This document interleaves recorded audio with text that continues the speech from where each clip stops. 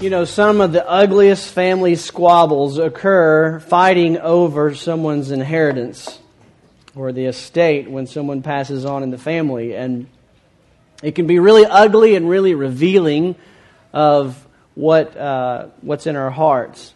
As a financial planner, one of my main jobs was to help people think about the future and help them to say, look, I don't care if you don't have a huge estate, you still need to have a plan laid out of who you want to get your estate, give as much detail as you can to keep families from fighting and squabbling over those type of things. In the case of the New York heiress, her name is Huguette Clark. She has an estate of over $300 million. There's a nasty quarrel going on because some long lost cousins and people who were not real close to her are upset and fighting for the estate because she gave basically all of the estate. A significant portion of it went to the chief nurse who cared for her in the last 10 years of her life. She went to the hospital she lived to be over 100, but she went to the hospital late in her life, I guess about 90-something years old, and she was treated and released to go, but she said she wanted to stay there. So she lived the rest of her days, over a decade, in the care of those people. And those were the people she wanted to bless as they had blessed her. And so she left it all in her will to that chief nurse. Everyone's going into nursing now. To that chief nurse, and then the vast majority of it to the hospital, a little bit to the doctors. But the family is causing problems and taking it to court because there was a will that was 3 weeks dated 3 weeks prior to her final will. And the will 3 weeks prior to her final will gave everything to the family that she didn't know. And so they are saying that's what should have happened, and someone has persuaded her otherwise. But we know that the way the will works is the last one in place is the one that is in effect, and it has been ratified upon her death and can't be changed. We also see the case of James Brown. He has supposedly an estate that could be up to $100 million, and he chose with his money to give about $2 million to a trust where that would provide for the education of grandkids and their kids. But then he gave the rest of it, everything, which could have been very significant, to a trust that would pay for the education of the poor in the city.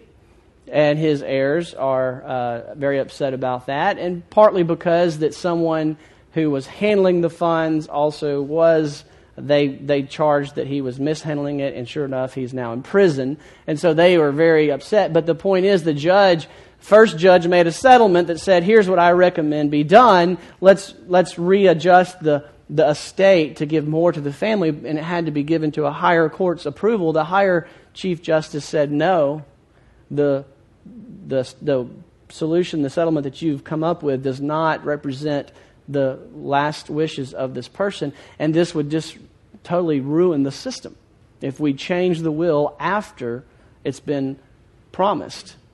It's been ratified at death. It can't be changed.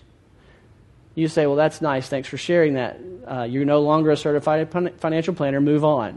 No, it's because that's where Paul goes with this material. Imagine if I could tell you Warren Buffett and the Bill Gates have put their estate together, and I know how you can be an heir to receive that estate.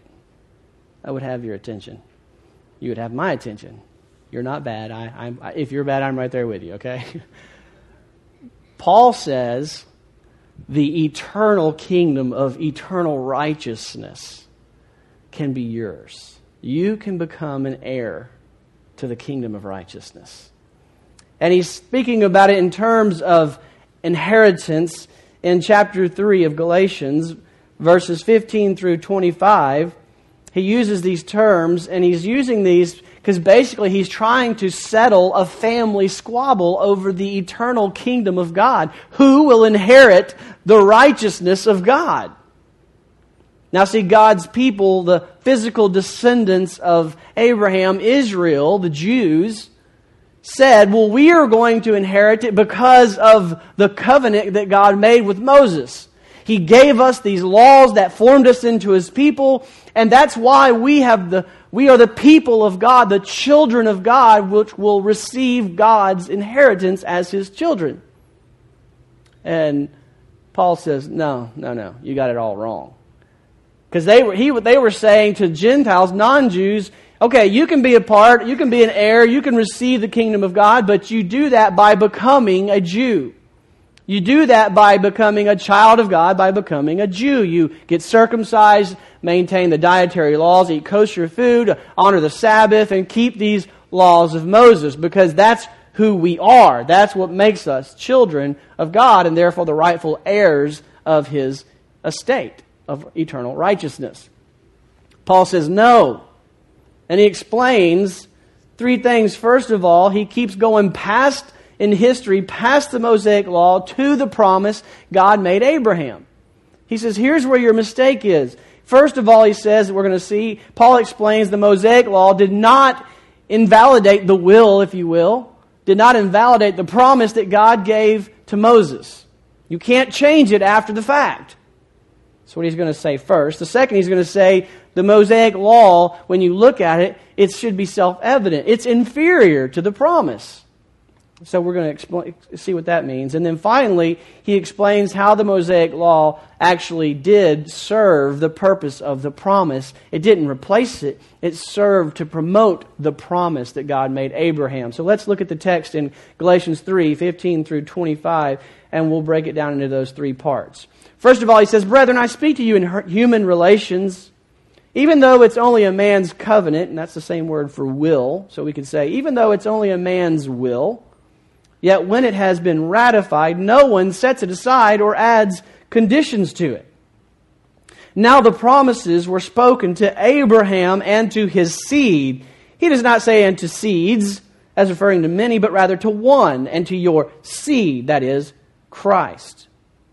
What I'm saying is this: the law which came 430 years later does not invalidate a covenant previously ratified by God so as to nullify the promise. For if the inheritance is based on law, it is no longer based on promise, but God has granted to Abraham by means of a promise. Well, why the law then? Well, it was added because of transgressions, having been ordained through angels by the agency of a mediator until the seed would come to whom the promise had been made. Now, mediator is not for one party only, whereas God is only one. Well, is the law then contrary to the promises of God? Well, may it never be. For if a law had been given which was able to impart life, then righteousness would indeed have been based on the law. But the Scripture has shut up everyone under sin, so that the promise by faith in Jesus Christ might be given to those who believe. But before faith came, we were kept in custody under the law, being shut up to the faith which was later to be revealed. Therefore, the law has become our tutor to lead us to Christ so that we may be justified by faith. But now that faith has come, we're no longer under a tutor. Lord, please help us to see the importance of this information, that we would pay careful attention, that we may not fall into the same trap that these Jews fell into. It's in Christ's name we pray. Amen. All right, so first of all, the law does not nullify the promise. Like I said, he uses this idea of a last will and testament. Here it's translated covenant in verse 15. He says, I speak in human terms of the idea of he says, even though it's only a man's covenant or a will, when it's been ratified by death, no one sets it aside or adds conditions to it. So Paul is saying, let's go back to the promise or the last will and testament, if you will. He's using an analogy to say, this promise that God made Abraham is like a will and testament that we as humans know. And when that will has been ratified upon the death of the one who wrote the will, nobody can come by later and change it, no matter how badly they want to change it. He says, Think about the will and testament. That's how we should think about this Abrahamic promise or covenant. And then he clarifies this promise that God made to Abraham. We can read more about that in Genesis 12. But look at verse 16. He says, now the promises were spoken to Abraham and to his seed. He does not say seeds as referring to many, but rather to one, and to your seed. And then he identifies that seed as Christ. Here, in his promise to Abraham in Genesis, Paul is explaining that God made a promise to pass his eternal righteous estate down through Abraham to Abraham's seed. So where is the estate? Where is the righteousness of God? Who owns it rightfully? You got to follow the will. And the will said God's righteousness, his estate, goes through Abraham into Abraham's seed. So we got one question. If we want to be up in that inheritance, where's the seed? Right? And that's what the Bible's all about. That's the story of the Bible. You want in the inheritance? You got to get in with the seed. And Paul tells you it's Christ. Jesus is the promised Son, capital S, the overarching son of Abraham, the Son of God. He's the rightful heir of the righteous estate of all the spiritual blessings that are in the heavenly places. That estate has been inherited by Christ. And so he's making that point very clear using this analogy of the will and the inheritance. Then in verse 17, Paul explains what the obvious question anyone would be asking is, how does the law relate to the promise? He says in verse 17, what I'm saying is this, the law which came 430 years later, it does not invalidate or nullify this promise that has been previously ratified by God so as to nullify the promise, he says in verse 17. Then verse 18, for if the inheritance is based on the law, it's no longer based on the promise. But God has granted it to Abraham by means of a promise. So his point is this. Look, it's either inherited by the will of a promise that the will makes, or you change it. Those are mutually exclusive. You can't have it both ways. There are not two options here. You don't get the estate by some performance after the testator has died. You only have one hope, and that's that it's passed based on that person's promise in their will. So the 430 years later, when God gave Moses this law to give to the people, he says, that did not invalidate the promise. So quit, Israel, looking to this law as your hope of receiving the inheritance of righteousness. It's been based on the promise from all the time, and when 430 years later, when he gave you the law, that was not to nullify that promise. And so then the obvious question with a bunch of Israelites going, oh, well then why did we get the law? I mean, isn't that the obvious question? Well then why the law then? Why, if it's all about the promise of God, then why did 430 years later, after Abraham, did Moses get this massive, important law that is all over your scriptures? Why the law then? And that's what he asks. And that's what he answers in verse 19. Why the law then? And then he begins to explain, but in his explanation we see the inferiority of the law. The law is inferior. He says it was added because of transgressions, having been ordained through angels by the agency of a mediator, that's Moses the mediator, until the seed would come, so it's temporary, to whom the promise had been made. Now, a mediator is not for one party only, whereas God is only one. Is the law then contrary to the promises of God? No, may it never be. For if a law had been given which was able to impart life, then righteousness would indeed have been based on the law. So let's look at 4 things he says here about how the law is inferior and why the law was given in these verses. To understand this, we need to go back again and continue the story of what was going on. Moses, so remember, a long time ago, God made a promise to Abraham. My righteousness is going to be passed on as you line yourself with my heirs. Abraham is my heir because he's got faith, and his seed will be the son of Abraham, will be the son of God. And if you want my righteousness, you have to get it through him.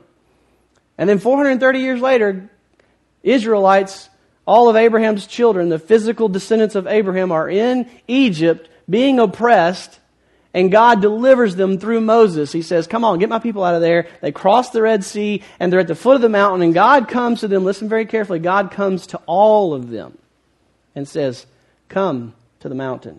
Remember, his fire, his holy, fiery presence is on the mountain, and he calls them, come to me. And what do they say? Oh, no. I'm not going over there. I know I'm not holy, and I don't want to face the fire. Hey, let's send Moses. He's been the one leading us all the time. So they ask for a mediator. They send Moses up the mountain. So the law that then God gives them does not go directly to them. Abraham's promise came directly from God. The law came through this mediator, Moses. And why? Because of sin. Because their sin, they knew they needed a mediator. And so Moses is up there getting what? The 10 Commandments? 10 principles of justice for this society of people to live by. And what's the heart of it vertically? Have no other gods before me and don't create idols.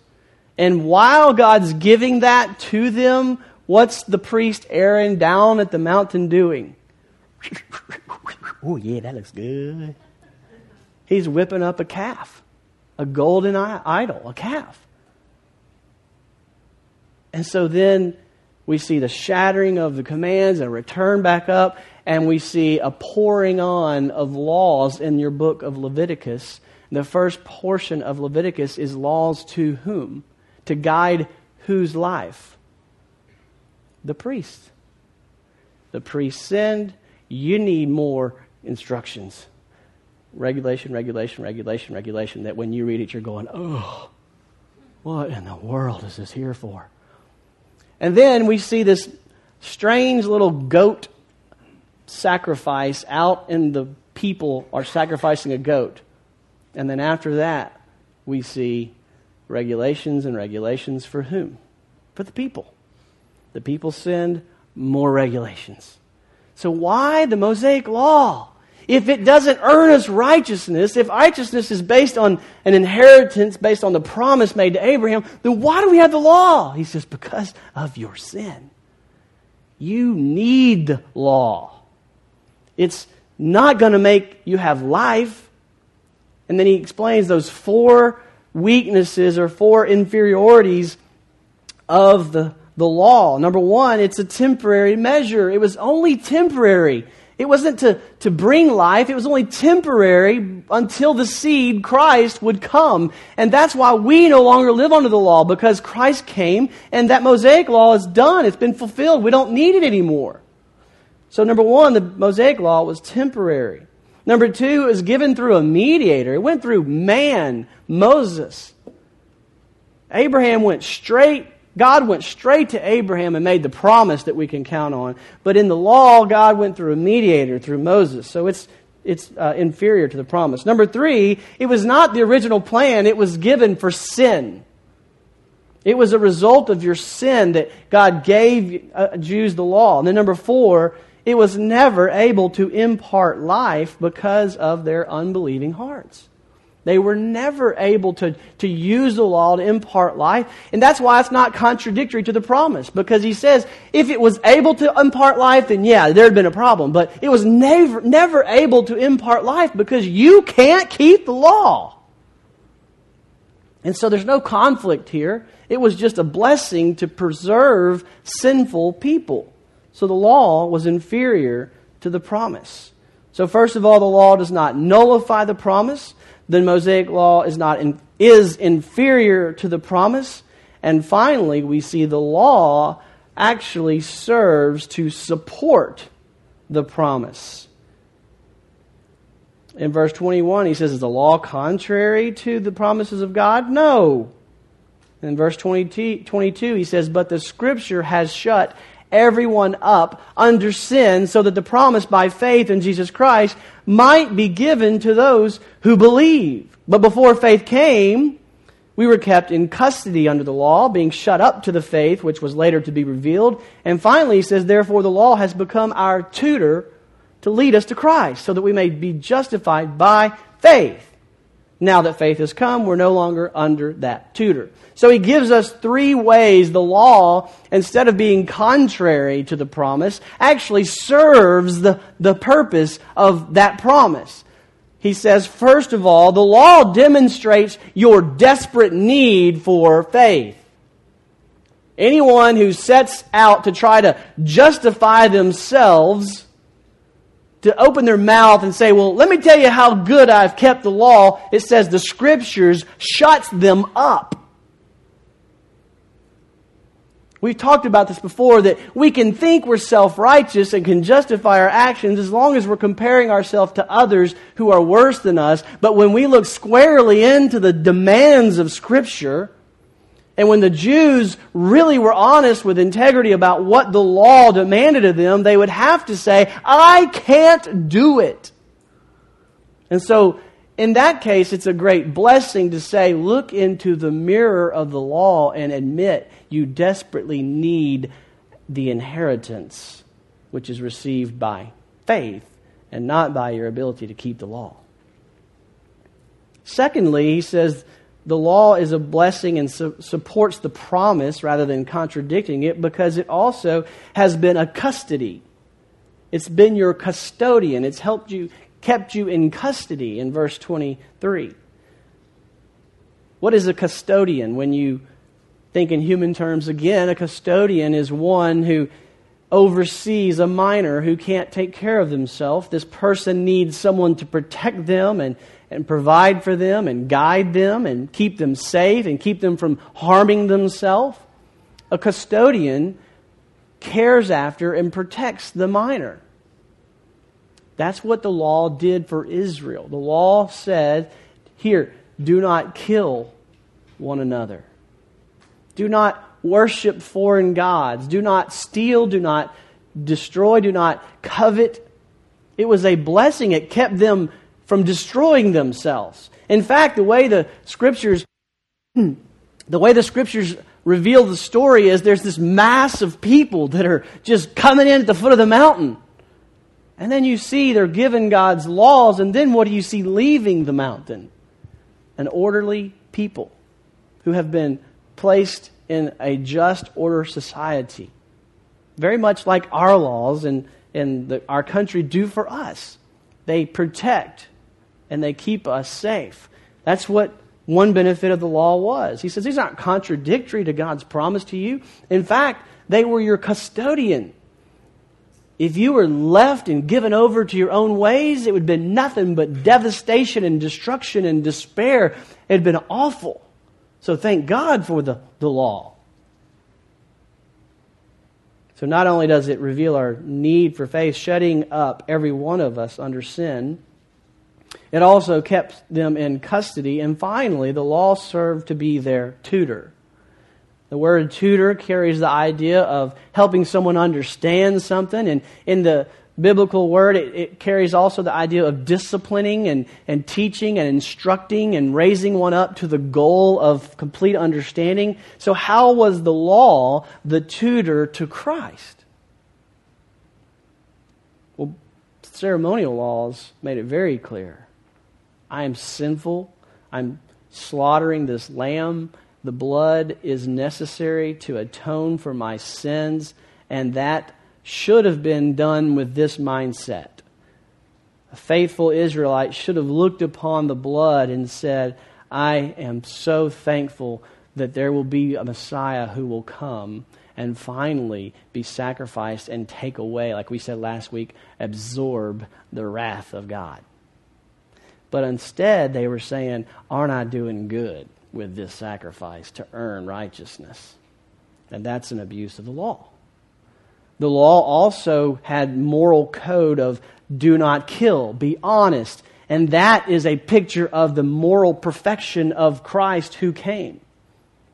And so all the law, everything in it, is a shadow of the reality. When you hold an object up into the light, it casts a shadow. The shadow is not the real object. It's just a shadow of it. Christ is the reality, and the law was a shadow of the reality. And when He came, He said, I fulfill the law. The tabernacle was a shadow of the presence of God, the dwelling place of God. The priest was a shadow of the great high priest who entered into the Holy of Holies. The lamb was a shadow of Christ who gave Himself, the unblemished, spotless lamb, sacrificed on the altar. And when you read the Scriptures, how can you not believe? Put your faith in the one who is the reality, who's the Son of God. It's an amazing picture of the Scriptures, written by authors of all ages throughout generations, and the one coherent story is clear. Trust in the Son of God. His name is Jesus Christ. He died on the cross for your sins. So the point of Galatians is clear. Don't believe the false teachers that are teaching the Mosaic law makes you a son of Abraham and an heir of his righteous estate. And you say, thank you, Pastor, for that seminary lesson. I now have right thinking. And I say, oh, we didn't go far enough if that's as far as we go. We're not here for information alone. We're here for transformation. And so what does that have to do with you sitting in your chair right now? It says to us, and we'll focus on what we shouldn't do to this week, and next week we'll focus on the positives of what it does mean. It says to us, do not make the same mistake they were making. What was their mistake? They were trusting in a great gift that God gave them, the Mosaic law. And they thought that Mosaic law, which was a blessing, was the means of becoming a child of God. Now, how do we make that same mistake? We take this and the commands of Scripture, which are a tremendous blessing. They are our tutor to Christ. They are our custodian that keep us from self-destroying ourselves. And they reveal to us very clearly our need for faith. But they should not be turned into a means of that's how I become a child of God. You do not become a child of God and inherit His righteous estate by going to church, by memorizing Scriptures, by sharing the gospel, by giving to the poor, by being a good person, by being nice to others. That does not make you a child of God. The clear point has been made. How do you become a child of God and inherit the righteousness? Faith in Abraham's child, Jesus Christ. Once you become a child of God and you are in good standing with the Father based on faith, you've inherited all the spiritual blessings of the heavenly places. The Holy Spirit of God is the one bringing that to you. He takes residence in you. And what does He do? He causes you to internalize all those things. The law is not out there anymore. It's not written on commands out there on stone tablets. It's in you. It changes you. It transforms you into someone as a child of God who longs to go to church, who longs to obey the Lord, who longs to know His Scriptures, who longs to give to the poor, who longs to share this wonderful message. You too can be an heir of King Jesus. It doesn't make you children of God. It's what children of God do automatically. That's a radically different message. Instead of going out and singing praises to yourself and your ability to be a good, cleaned up person, you go out and sing praises to a God who adopted you despite your mess that you've made of your life. Isn't that wonderful? What a great message. It is good news. Let's pray together.